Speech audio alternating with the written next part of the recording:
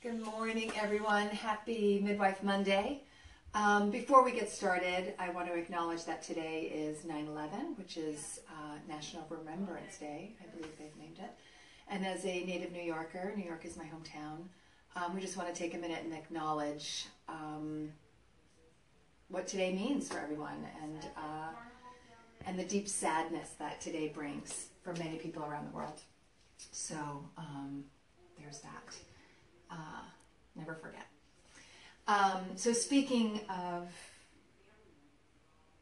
things that can go wrong, things that maybe are dangerous, emergency protocols, things like that, we thought we would open up the birth center today and turn the lights on and have you take a look at the things that we do here at the birth center to make sure we're doing the best we can to keep our mothers and our babies safe in the event of an emergency.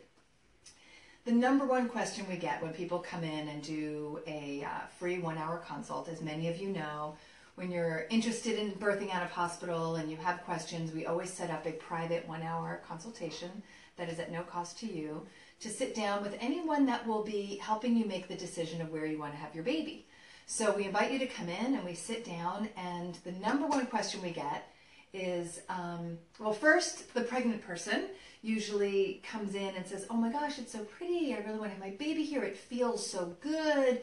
There's sort of this real warm, yummy feeling, and we tend to focus on that a lot of times when we're pregnant, of like, oh, this feels really good.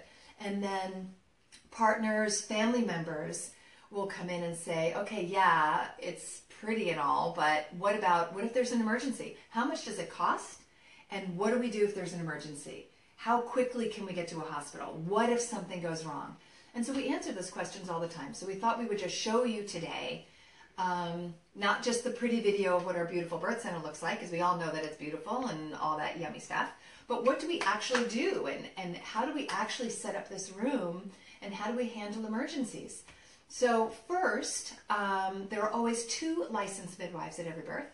And that means that when the baby is born and while you're laboring, there are 2 people that have a license in the room that are able to take care of you. So before the baby's born, that's 2 providers to 1 patient. And then when the baby is born, we have 1 license for each patient, 1 on the mom, 1 on the baby. In the event that there's something going on with the baby, you know, maybe your baby's not breathing well at birth, which is unlikely, but it is certainly something that we look at, because 2 of the biggest concerns with an out-of-hospital birth is, what if the baby doesn't breathe? And what if the mother bleeds? Those tend to be the 2 biggest concerns. And every midwife here is trained in neonatal resuscitation, basic life support. And we also have an advanced training called Advanced Life Support in Obstetrics. We're also trained in advanced fetal monitoring. So we're monitoring you throughout the pregnancy. We're listening throughout the pregnancy, and then in labor, we're listening to your baby's heartbeat every 15 minutes in active labor. And we're trained in advanced fetal monitoring, so we know what we're listening for. So hopefully we can identify if there's a problem before the baby is born and take the appropriate actions and transport to a local hospital if there happens to be a reason to go in, and we want to go in before there's an emergency. So we're pretty conservative practitioners here at the birth center. So we would rather go into the hospital in a non-emergent way and have a great vaginal delivery versus waiting too long and now having to call 911 and having more of a drama. So we tend to call if there's a problem. We will call if there's a problem. And that's why we like to listen frequently, every 15 minutes in active labor. So assuming that let's take the scenario of, oh my gosh, there's a problem here. So I want to show you what we have. First of all, we have a hospital, which is right down the street. It's about half a mile down the street. So we could call 911 and we would transport right away to our local hospital. If we weren't calling 911, we would transport in a personal vehicle. And that means we call ahead to the hospital and say, hi, it's Renee from the birth center. This is what I have. We'll be coming in. We get in the car. We drive to this other hospital. And we're generally a direct admit. They say, oh, hi, what do you have? This is what we have. Here's a room. And the obstetrician is called, and we transfer care that way. So this is what it looks like when you come into the birth center. You come in and this is the room. Obviously, many of you have seen this room before. The only thing we do is we take off the pretty green comforter and then we set up. So I'm going to walk over here to this side of the bed. So when you come in, the first thing that happens is I usually get here, or one of the midwives get here before you do. And we have a checklist.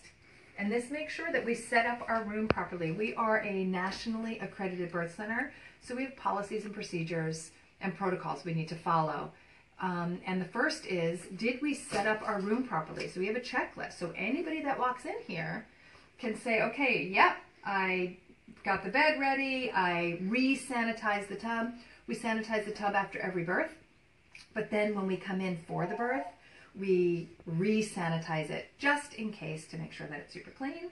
We re-sanitize, we turn our oxygen tank on, we check our delivery trays, we make sure we have a pulse oximeter in the room, we make sure our towel warmer is on and ready with warm blankets for the baby, our laundry is set up, and the room temperature is appropriate. All of those things are set up. So we have our checklist, and we check off our checklist. So we make sure, okay, great, I got everything set up, and then normally I bring in my laptop, I turn it on, and I chart that this mother's on her way in. We also do a chart review at 36 weeks to make sure that we have all of our labs present, all of our ultrasounds are present. Mom has been assessed, and she remains a good candidate to birth out of hospital. We note her blood type and her GBS status and any allergies and any pertinent information. We review that chart before the mom gets here so we know when we're ready if we have to run antibiotics, what her allergies might be, put away the latex glove and take out the non-latex gloves, whatever it is that's unique to you as a laboring person. So we bring in our laptop and then we set up our delivery tray. So we restock after every single birth, so we're ready. If you come in complete and pushing, I am ready for you. My tray is already preset. So in this dresser, this lovely bedside table, we have all of our emergency equipment. So we just pull out our delivery tray. And in our delivery tray, we have all of our gloves and gauze, and we have right here in the tray, we have two types of antihemorrhagics. We have Pitocin and we have misoprostol that are here in our delivery tray. We have another medication that we keep in our refrigerator that is directly outside that door. We have a med fridge that we keep our Rogam in, we keep our Methergin in, we keep our glucose for our GTT testing in there as well. So we have our Doppler, we have Doppler gel, a thermometer, our stethoscope specific to listen to the baby after the baby's born, antihemorrhagics, gloves, alcohol, cord care, all that stuff. We also have in here, we have what's called a DeLee, and this is a special suctioning device. If the baby were to be born and having a hard time clearing its own airways and we weren't getting good respiratory effort, we're going to what we call drop a DeLee. And this is just a tube, just similar to the hospital. The difference is we both have DeLees, but the hospital has suction through a machine on the wall. We have suction with our mouth, which sounds super gross, but it's really not, because there's a trap here. So we like suck on one end. None of the gunk is going to get into my mouth, thankfully. And but we can suction the baby with this DeLee with our mouths. So this is a DeLee mucus trap. So we have one of these. We also have a bladder catheter at the ready in the event mom is bleeding after the baby's born. One of the first things we want to do is make sure her bladder is empty to make sure her uterus can stay contracted. So if we have to, we'll put a quick bladder catheter in, put it in through the urethra, empty that bladder real quick. So that is right here as well. And that's what's really important. We have our oxygen tank key because we turn our oxygen tanks on at the ready for every birth. So our O2 is ready to go. And that's in here. We also have some homeopathics. We have ibuprofen. We have chlorhexidine. We have epinephrine. In the event mother is having an anaphylaxis or the baby for some reason needs epinephrine, we carry epinephrine in our drawers for emergency use that are right here at the ready as well. And And then we have in our bottom drawer, that's where we keep our super emergency stuff. So in this drawer, we have our oxygen masks. We have a mask for mom. We have a bag and a mask for a baby. So we have an ambu bag. So in case we have to do a resuscitation on the baby, we have an ambu bag. And we have our tubing if room air is not enough. Again, we're trained in neonatal resuscitation, but if we have to go to oxygen, we're going to have our pulse ox. So if a baby's having a hard time breathing, we're going to put a pulse oximeter on this baby's right hand, and we're going to check the baby's oxygen levels. And if the baby's not oxygenating well with room air, we're going to switch to our oxygen tank, which is right over there in the corner of the room. But we have our ambu bag. We have an oxygen mask for mom, tubing. We also have a variety, which we have never used before. We have a laryngo mask, and we have a laryngoscope in the event a baby has to be intubated. We have never intubated a baby. I hope never ever to intubate a baby. That is a special skill, and we like to keep that for the special respiratory therapists that are very trained at intubation. We also have our antibiotics, and we have a little cheat sheet on here in case some midwife comes in and she forgets what antibiotics are appropriate. We have little notes here. We have clindamycin, cefazolin, ampicillin, and whatever antibiotics would be appropriate for a mother if she were GBS positive, or for some other reason that she might need antibiotics. So we have everything set and ready with our catheters, our antibiotics, our IV tubing is all right here. And then we have another container that has our emergency IV equipment in it. So we just pull this out, we're ready with a full setup. Again, catheter, IV tubing, liter bag of IV fluid, everything that we would need. And we have an IV pole, so we can quickly, that's why there are two people in the room. One midwife would be assessing if there was a bleed, assessing what's going on. We have our protocol. We would load 20 units of PIT, give the mother Pitocin, pull the IV pull over, drop a bag, spike the bag, get an IV in her arm, Methergin, misoprostol, whatever the protocol is that we're using. But we have all of that right here. Super handy dandy, so we don't have to be going into the other room to grab it. We have two people, often there may be three people, there might be a third person just charting. So it's all super accessible and, right at our fingertips, and it's all right there. We also have, some mnemonics where we keep these are little cheat sheets that we keep in the event someone, we're reviewing, if we're anticipating a shoulder dystocia or we're anticipating a hemorrhage, someone can just pull our little advanced life support and obstetrics mnemonic reference card, and we could look at these and go, oh, right, yeah, if I have a dystocia, right, those are the things I'm going to do, right. Oh, yeah, bimanual compression, or what am I going to do if there's a hemorrhage? So we just keep this here as a reference, and it's super handy. It's in our check. When we check in, we can review our emergency protocols. And it's always good to review because we rarely ever have these emergencies.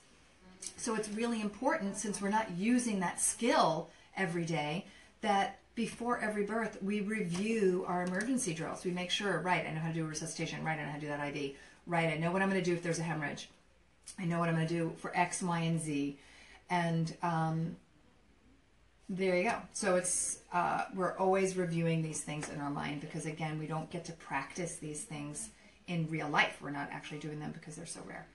And then I'm going to swing around to this side, and this is just simple. This is our IV.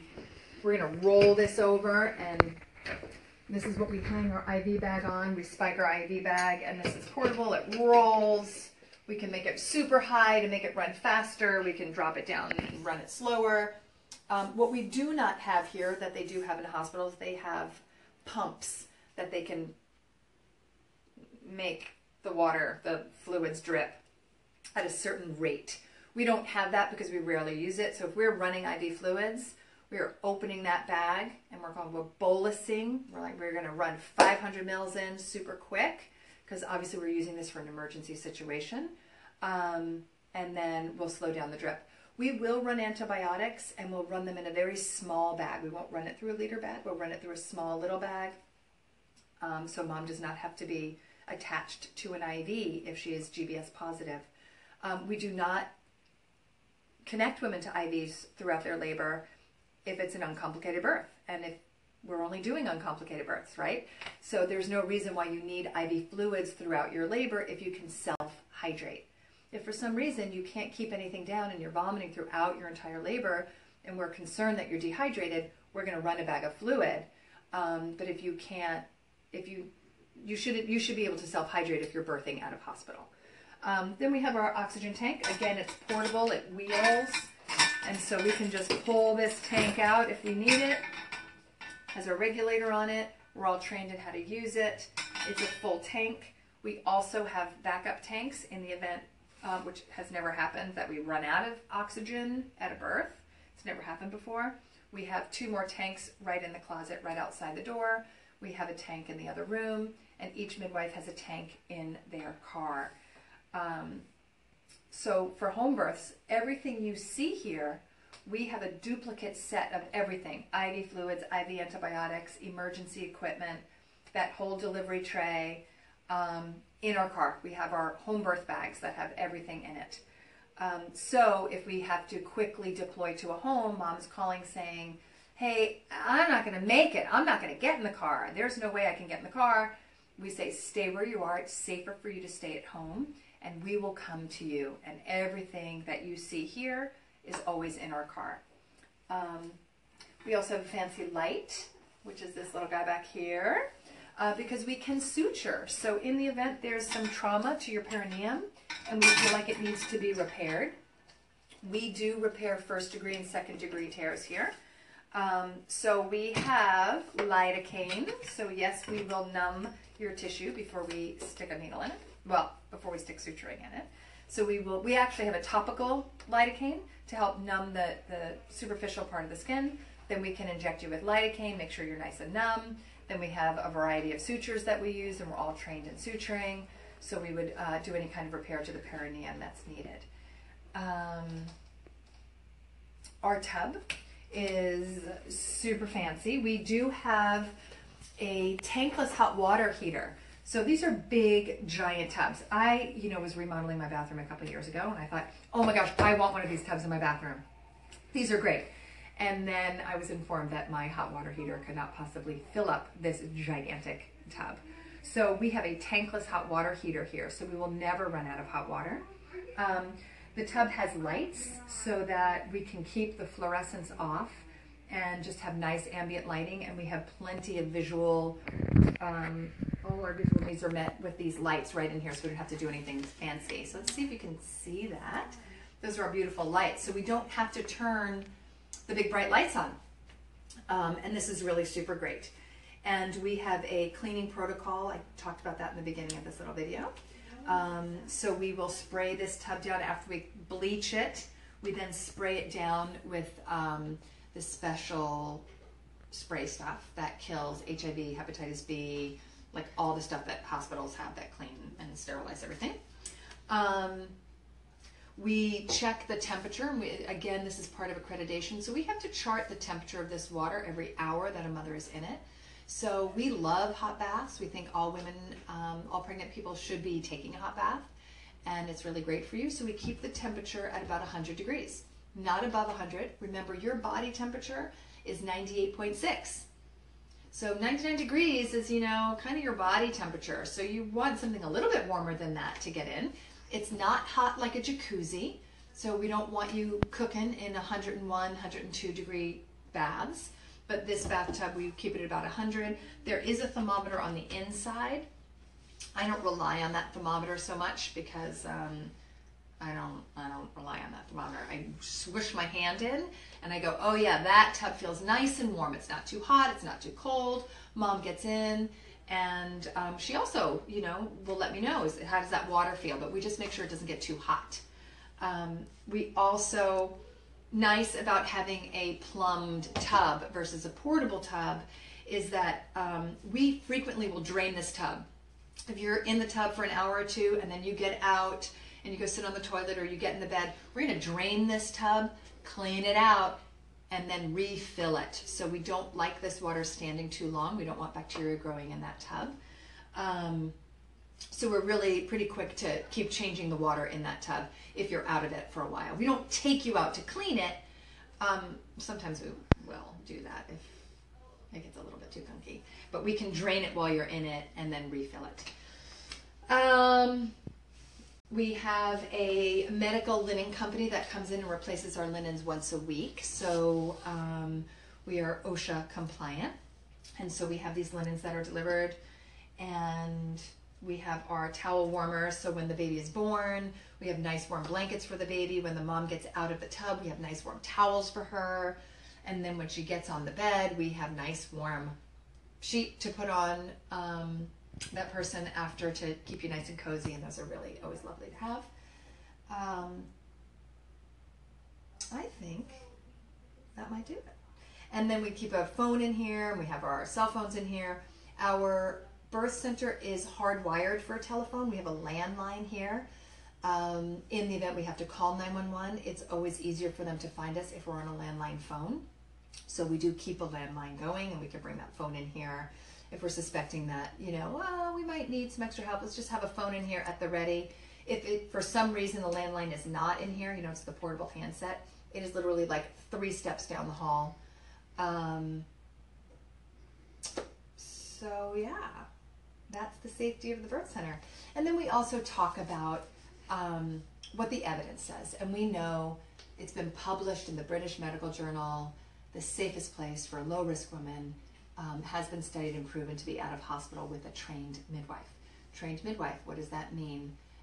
There are nurse midwives and there are licensed midwives. Speaking of California, certified nurse midwives and licensed midwives. In other parts of the country, there are certified professional midwives. There are some midwives that work without a license. Those are traditional midwives, or some people call them lay midwives. But here in the state of California, you have to either be licensed through the medical board, which is what we are here at the Santa Clarita Birth Center, or a nurse midwife, and we have wonderful nurse midwives that do out-of-hospital births as well. And again, another safety measure is that we are accredited, so we make sure that we adhere to very, very high national standards. And someone comes in and audits our birth center. They audit our charts. They go through my delivery trays. They go through my med fridge. They make sure their fridge is at the right temperature, that my medications aren't expired, that I have all the appropriate emergency equipment. And then they randomly audit my charts, because I can say that I do something, but am I actually doing that thing? So then they'll go through my charts and analyze them and say, oh yeah, you are hitting all of those marks that you say you're doing. We do encourage all of our mothers to see an obstetrician at the end of their pregnancy. So in the event we do have to go into the hospital in a non-emergent way, we can collaborate. So we'd like to have that if it's possible. We work with perinatologists. We work with chiropractors, acupuncturists, massage therapists, all of those things prenatally. So there you go. I hope that's helpful for those that are really concerned about what happens if there's an emergency. So we follow very strict guidelines. We have emergency personnel that are 2 minutes away. We have a hospital that's right down the street. We have a non-emergent hospital about 10 minutes south of us. Again, we have IV fluids, IV antibiotics, anti-hemorrhagics. Moms are eating and drinking and ambulating on their own. If for some reason we feel like baby's not tolerating labor, or mother's not tolerating labor, and it's looking like it might not be safe, we just go to the hospital. We're not out of hospital or bust. We're not attached to where you have your baby. We are attached that you have good care, that you're well informed, and that mother and baby are safe and healthy. So that's our paramount concern. So I hope that helps, and feel free to share this with any family members that are concerned. And any questions or concerns, of course, you can always email us at the SantaClaritaBirthCenter.com, scvbirthcenter.com. Follow us on Facebook and Instagram. Check out our podcasts, as our special social media person has done some magic in the background, and somehow you can listen to these things. That's super cool. And there you go. I hope you guys have a great day. Thanks for listening.